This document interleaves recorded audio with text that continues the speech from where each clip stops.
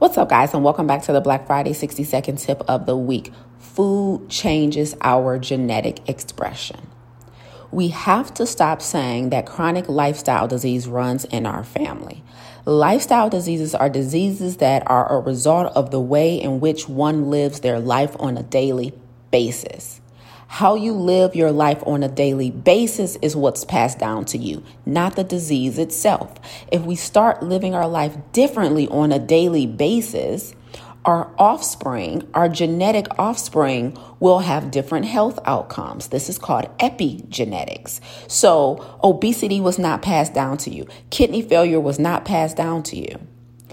These are a result of the choices we make day in and out. Do genetics matter? 100% absolutely genetics matters, right? I'm not saying that there are not some people who have a genetic predisposition to hypertension, a genetic predisposition even to cholesterol.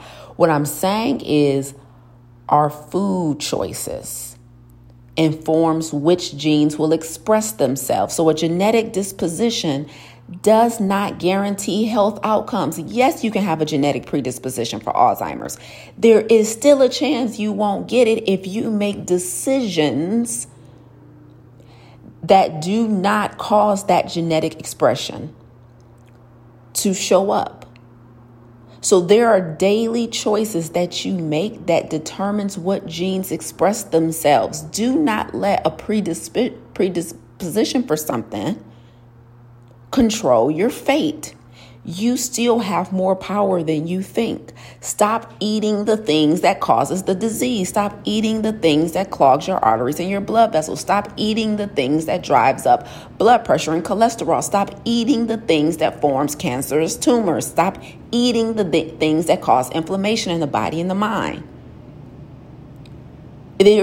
Food matters, and food informs your genetic expression. Get after it.